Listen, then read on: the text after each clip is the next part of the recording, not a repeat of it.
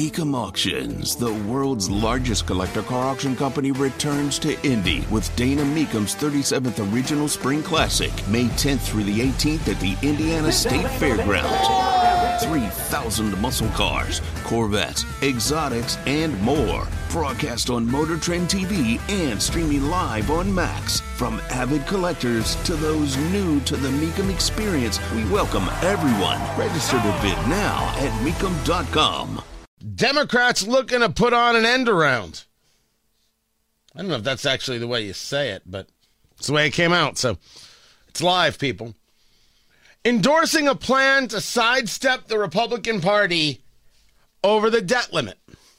Man, they really want to spend, and they want to spend your money bad. Tony Katz at 93 WIBC, good morning. Good to be with you. Democrats have begun collecting signatures for what's known as a discharge petition. So a discharge can force legislation, or force a vote, I should say, on legislation, regardless of where the majority party is.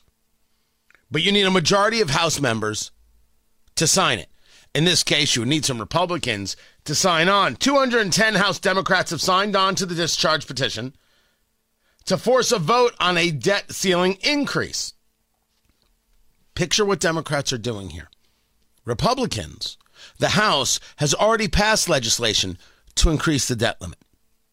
The debt limit will increase, but spending levels will remain at 2022 levels. That's the argument. Republicans call this the Limit, Save, Grow Act. They really have done a poor job in pushing the naming of this thing. I mean, a really, really poor job. But they passed it.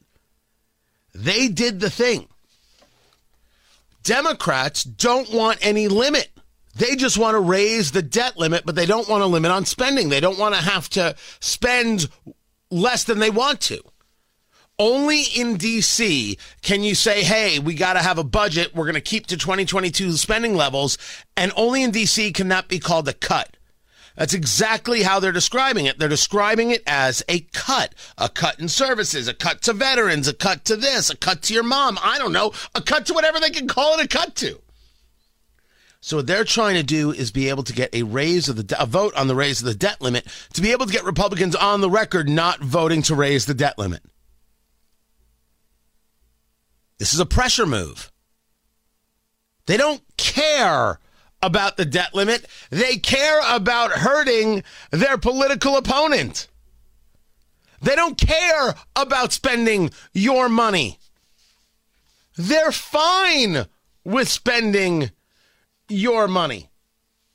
Did you not hear this from Joe Biden yesterday? Joe Biden is upset that Republicans won't raise taxes, but listen to how he phrases it. It's disappointing that our discussions in the Congressional Republicans have not been willing to discuss raising revenues, but the policy differences between the parties should not stop Congress from avoiding default. Raising revenues is raising taxes. He calls it revenues. He's just looking at you and saying, you won't know what the difference is. Dummy. Stupid. I'm assuming that's how he says it in his head. I'm not really sure. Lord only knows what's going on in that head. I assume it's always a jingle from an ice cream truck in the distance. And that's why he's always looking around after a speech, because he's like, I hear the ice cream truck. I just don't know where it is. Raising revenue is raising taxes. And he's angry that Republicans won't raise taxes. He's angry that Republicans want to limit the spending because we don't have the money. Congress won't do what every family in America has to do. Meanwhile, as E.J. Antoni points out, the Treasury general account is down to $68 billion. Now, I know what you're saying. Down to $68 billion?